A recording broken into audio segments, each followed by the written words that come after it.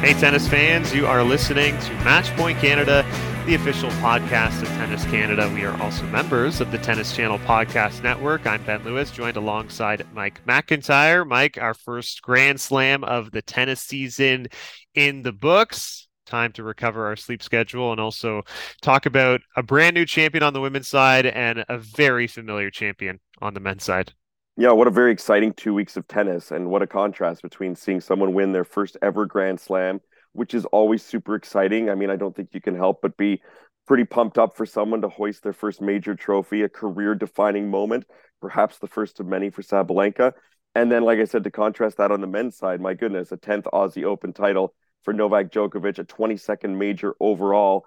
What a difference between the men's and women's draw. And I think that's what makes having the two genders competing at the same time in a big tournament like this just so special, because you can get wonderful differences between both sides, like we just saw.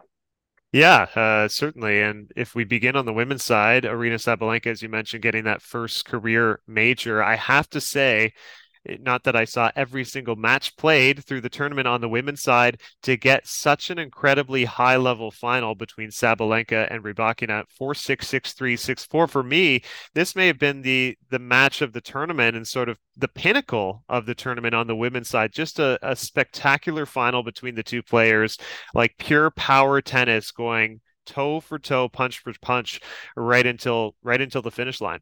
It was really good, and it got better as it went along. After the first set, when Rybakina won, I thought, she's got that Wimbledon slam, which was just, not even a year ago. Sabalenka, is she going to be able to sink her teeth in this match now, or the doubt's going to creep into her mind?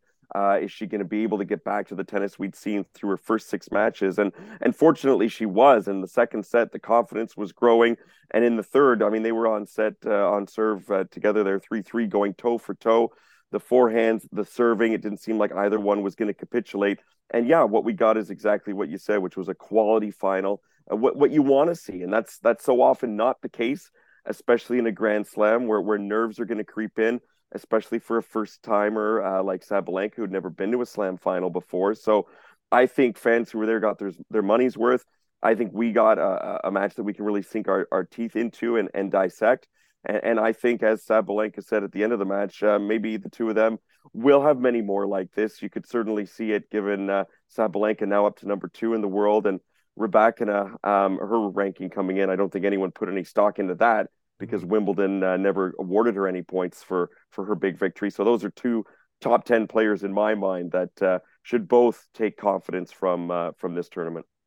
Yeah, and great for Rybakina now to make her debut in the top 10. In fact, with this result, rising to number 10 in the world, Arina Sabalenka back to her career high of number two, which also feels incredibly fitting if you look at all the names actually below the list right now in the top 10. It's just Iga Swiatek, who of course is our world number one, and Arina Sabalenka number two are the only two within the top 10 who have actually won Grand Slam. So the rankings feel quite fitting right now within the top 10, other than Rybakina, sorry, of course, winning Wimbledon, not getting awarded the points. But just going into a few of the numbers as well, Sabalenka had a positive, a plus stat on winners to errors through six of her seven matches in this tournament from the second round on, which is incredibly hard to do, and 51 winners in that final match, which is an astounding number, 17 aces. And I know we touched on, would the double faults, would the yips maybe factor in, and that second serve issue that she had last year rear its ugly head. She had a couple problems with it in the first set, but really was able to settle down and take care of business and not really have that issue throughout the rest of the match. I thought she handled that remarkably well. And I mean, the first serve of the match was a double fault for her, and she kind of smirked, and it was like almost a little laugh, and like, oh, okay, no It biggie, get it out of happens. the way. Yeah. Second point was an ace, and yeah, there were some moments even closing out the match. It was a little bit tense for her in Mm-hmm. that final game of the third set, serving at 5-4. But I was so impressed by how she managed to rein it in, regather her composure, and serve it out. And for Sabalenka, who's been talked about, including between us on this podcast, maybe the most talented player to not have a slam on the women's side, she now sheds that label, and I think can probably just play so much more free moving forward, not having that hanging over her head anymore. Yeah, and look, she has, for me, a pretty complete career to this point. With that major, she has titles now at every level of the WTA, the 250, the 500, the 1000s, and now a Grand Slam. 12 titles in all for me. Yeah, she had probably been, maybe outside of Karolina Pliskova, the best player on tour career-wise to not win a slam, and now sheds that and has her first career major. Rybakina, I mean, she's made two of the last three slam finals. What needs to change, I think, is can we get her some superstardom attached to these results and maybe see her a little more often on some of the center courts, you know? Maybe we need her on season 2 of Breakpoint on Netflix. Sure. I'm not sure if they're doing a season 2 of Breakpoint or if they want to see how the first few episodes sort of I played believe out. they are. But I believe they wow, are. that fantastic, fantastic, and hopefully we can continue to have a Canadian presence in there too. But Rebecca, to me, just a fantastic game to watch, and she's only 23 years old. Sabalenka only 24 years old. Feels like Mhm. she's been around a little bit longer, and Sabalenka is someone whose personality, just go back to her for a moment, but just someone who really seems to love the sport and somebody who I've always enjoyed watching in practice, even just last summer here in Toronto at the National Bank Open. Aside from getting up close on those practice courts to see both her forehand and backhand up close, obviously the serve. It's how much she enjoys practicing. It's the back and forth kind of joking with her coach, the smiles, the enjoyment, the laughter. She really strikes me as someone who enjoys being a professional tennis player, and so I was certainly happy to see her have that breakthrough moment, knowing how much she enjoys her craft. Yeah, she's such a ferocious competitor and so passionate on the court, but she has this goofy, sort of lovable side to her personality as well. And she does love to joke around, which is terrific. Just checking in, I guess, on the rest of the women's side and what transpired. I mean, the big shock, I suppose, of the tournament, Iga Swiatek losing that round of 16 match to Rybakina 6-4, 6-4. What do you make of her tournament? Is this a setback at all? Should Iga fans be nervous moving forward for 2023?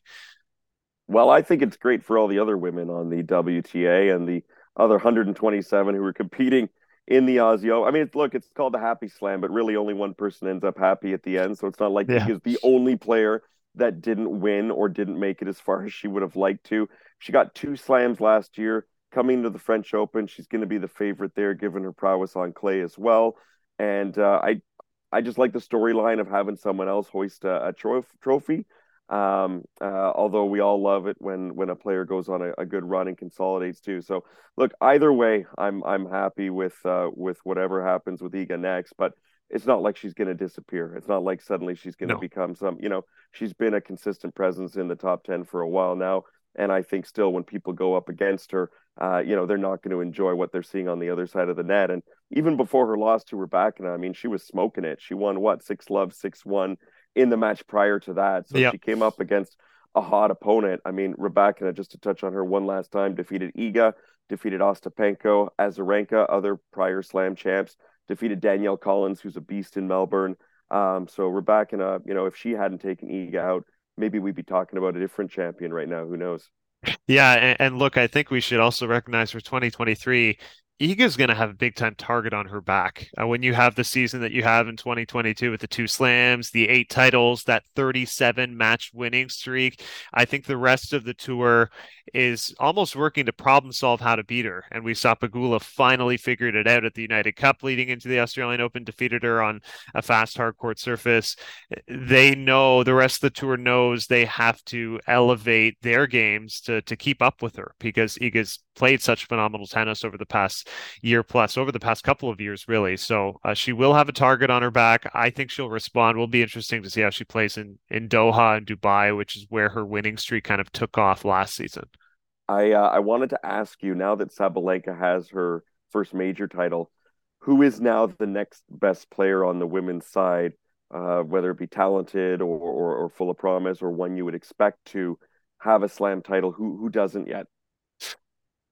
That's a very good question because I think you can go a couple different directions with this. I mean, if we're talking about raw talent, maybe I look at Coco Gauff, who's still not even 19 years old, and she's already been to that major final, and you think she's only going to keep improving and improving. I know some people have concerns about her forehand, which sometimes can look a little vulnerable under pressure. The other side of that is, are you looking at maybe like a Belinda Bencic or a Jessica Pegula, players who are, more to mid late 20s who have been around and have been building and winning titles and posting great results. Ons Jabeur as well. Are those the ones more likely to seize their next slam? I don't honestly know. I mean, I would put one of the ones you just mentioned. I would put Belinda Bencic up there.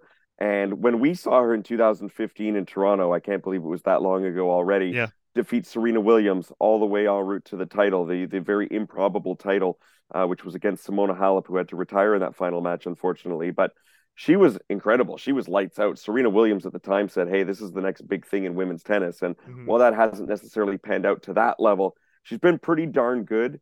Olympic gold medalist, Olympic silver medalist in doubles as well. So far at the slams, it hasn't quite translated. Hasn't made a final. She got a semifinal at the U.S. Open in 19, a couple other quarterfinal appearances there, but hasn't had that final run yet. But I think we can all agree she's got the game, and she knows how to win big matches, as evidenced in the last Olympic Games. So I would put Bencic there, and I know a player we've mentioned in the past is Karolina Pliskova, but I feel like that train has sort of left the station at this point, perhaps.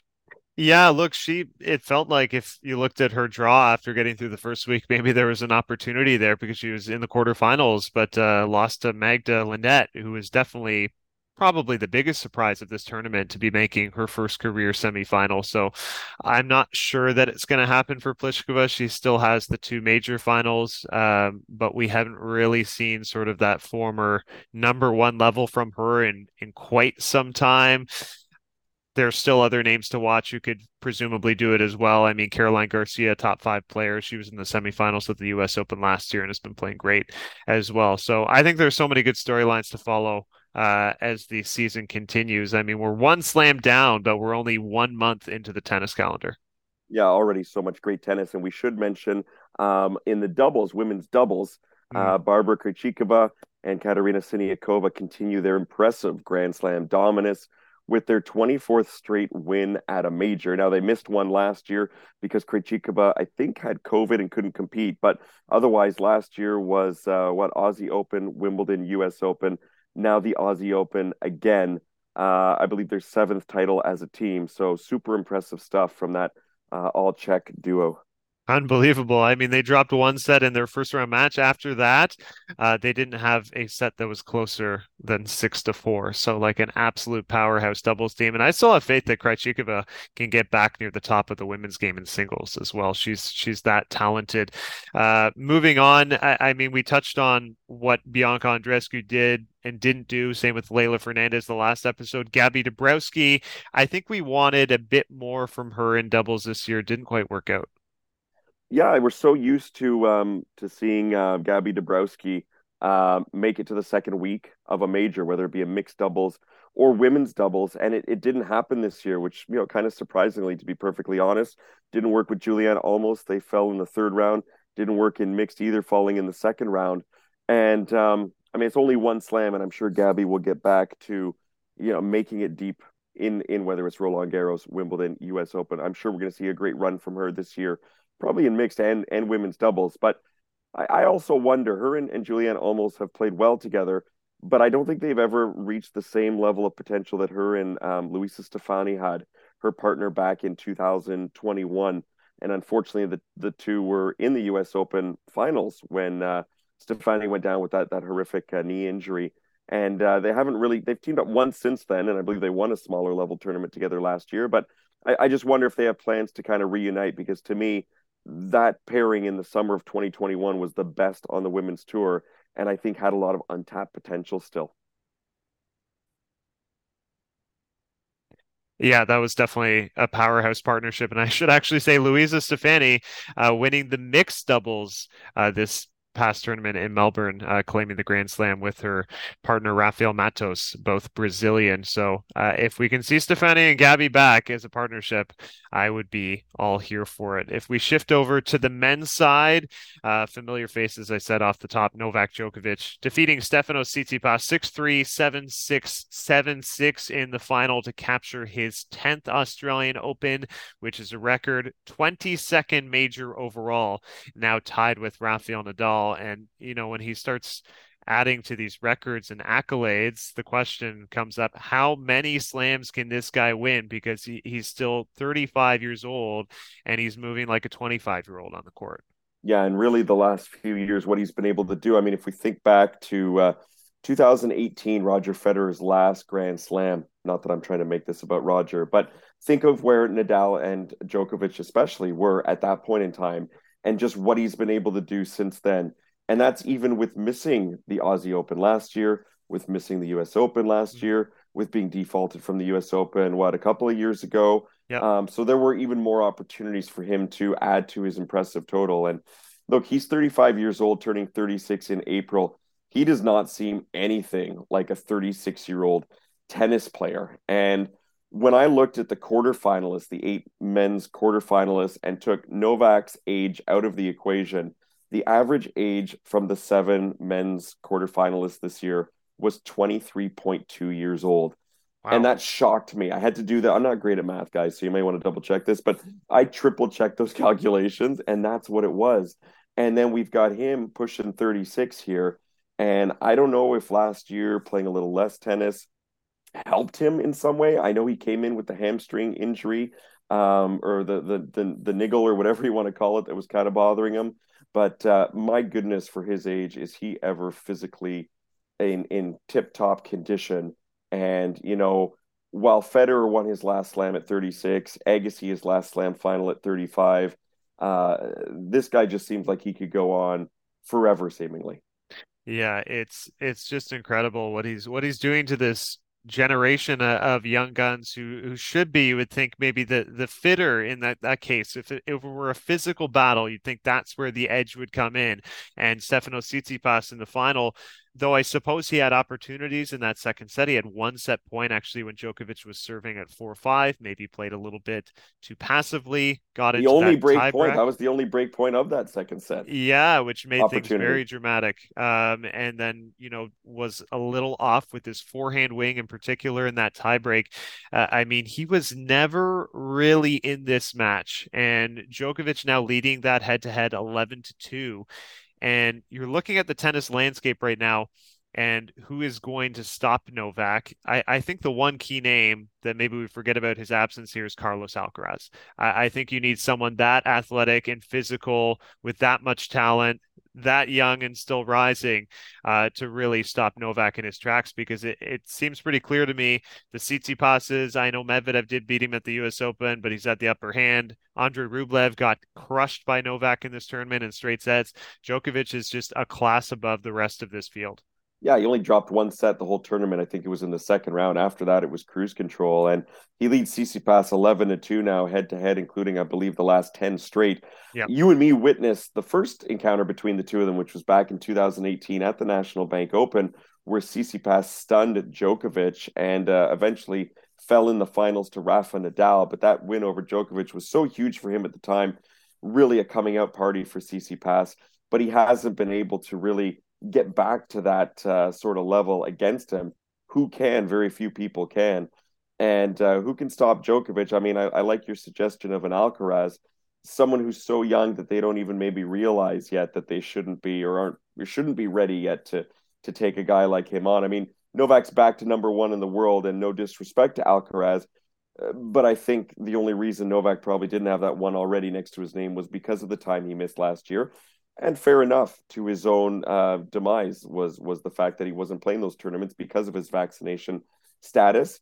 But here we are. He's back to being world number one, and he's tied Nadal for the overall slam count. And boy, is it ever going to be interesting? I think we mentioned this last week too. Is it ever going to be interesting at the French Open if the two of them hopefully are on opposite halves of the draw and could set up a blockbuster final where, not that that's going to be the definitive end all who finishes, overall ahead, but it would just put so much more on the line. No, my goodness. I mean, if those two are playing in the finals of the French Open this year, I think that will be, arguably the biggest match of the decade on the men's side in tennis.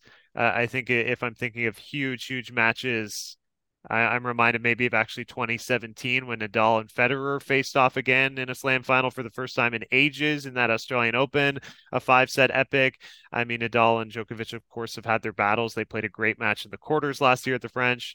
They played a great one in the semis the previous year. It's more on the line when it's a final, right? Which is certainly what I would love to see.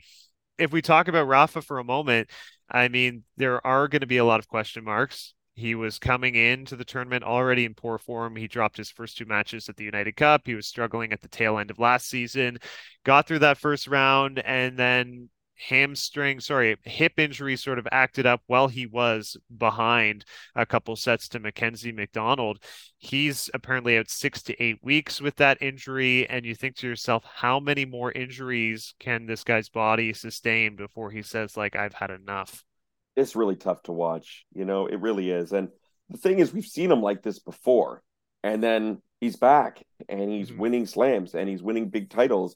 Look at how he started the year last year, undefeated at the slams all the way until Wimbledon when he had to bow out because his body wouldn't take anymore. So 6 to 8 weeks, I mean, that's going to put him back around pretty much after Indian Wells, Miami, I guess. Yeah, so he's gonna miss certainly the rest of the that The hard court hard court swing. swing, right? He won't get to defend Acapulco, surely. He had signed up actually for Dubai. Sorry, I don't think he was going to play Acapulco. Had signed up for Dubai. That won't happen, and surely he's going to miss the Sunshine Double as well. So bring him back for the clay court season. Hopefully things are cooperating then. But you want to see him able to compete on his own terms. I think whether he gets his health back this year or not, it seems to me, why would you push it beyond 2023? I wonder if, becoming a new parent recently also changes his perspective. You want to have a quality of life that's going to last beyond the age of 36 because you still got a good, 50 years, if not more, to go in life. And you want to be able to play with your kids and be active post professional career. So I hope he can come back, get healthy. You don't want to see him struggle through the rest of the calendar year and have to limp out. But let's be honest, how many players get to go out on their own terms? Very, very, very few in this sport. Yeah, even did Roger Federer really go out on his own terms if we think about it? I mean, the send-off at Laver Cup was phenomenal, but his last Grand Slam event was at Wimbledon where his knee injury basically flared up and he lost to Hubert Hurkacz. So it's very, very hard to exit this sport on top. I know Nadal, his competitive spirit, I mean, he's going to fight so hard to get back on the court. It's probably timing wise to get a break leading into the clay court season. Best case scenario where his body handles the clay way better. So we'll see what happens. Just other results on the ATP side. Andy Murray, I mean, competing so hard and making the third round. I think that was probably the feel good story of the tournament, even if he'd only played three matches. If there was like another trophy to give out, not like the runners, I mean, we got the runners up trophy, but if there was like Yeah. a third place, kind of like what is it? The Fed Cup Heart Award is what they used to call it, for Yeah. like the right, like something like that. My goodness, Andy Murray would win that one hands down. I mean, his match against Berrettini to think like he had let it slip away and then able to continue to persevere and win it in that fifth set tiebreak, and then against Kokkinakis to lose the first two sets and battle back the way he did. And then unfortunately, Roberto Bautista Agut, the last person you want to see if you've been through a couple of grueling 5 set matches like that. Look, his last slam win was nearly 7 years ago, or it will be at Wimbledon this year. His last slam semifinal was 6 years ago at the French Open. He's now played 10 slams, 10 majors since his hip surgery, not able to move past the third round.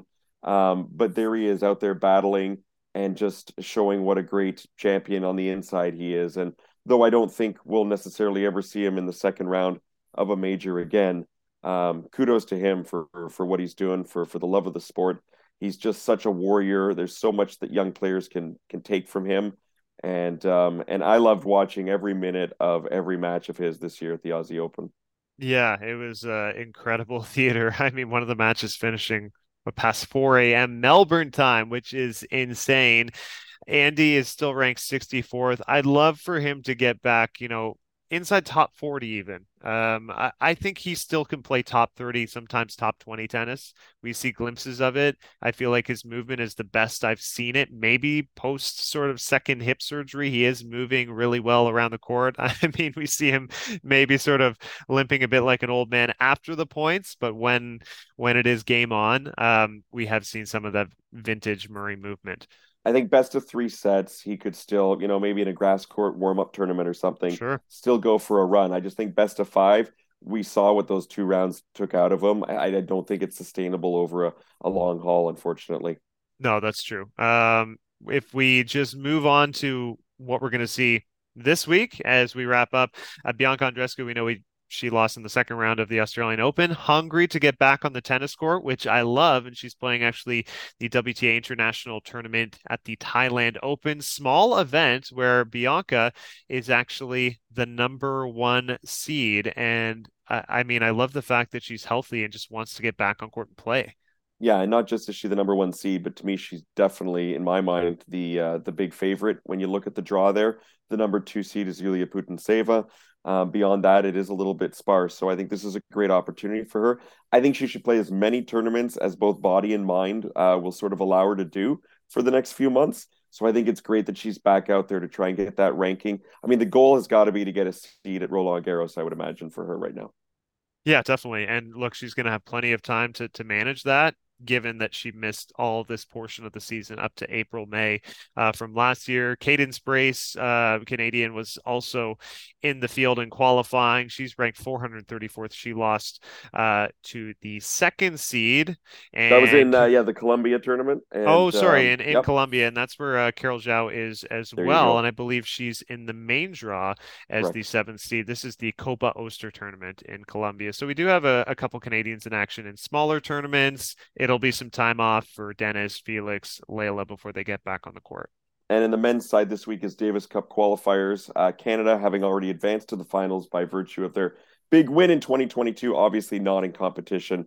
We'll see them later in the year for that. Yeah, and we will see you guys next week for another episode. Guys, thanks so much for listening to Matchpoint Canada. We will talk to you next time.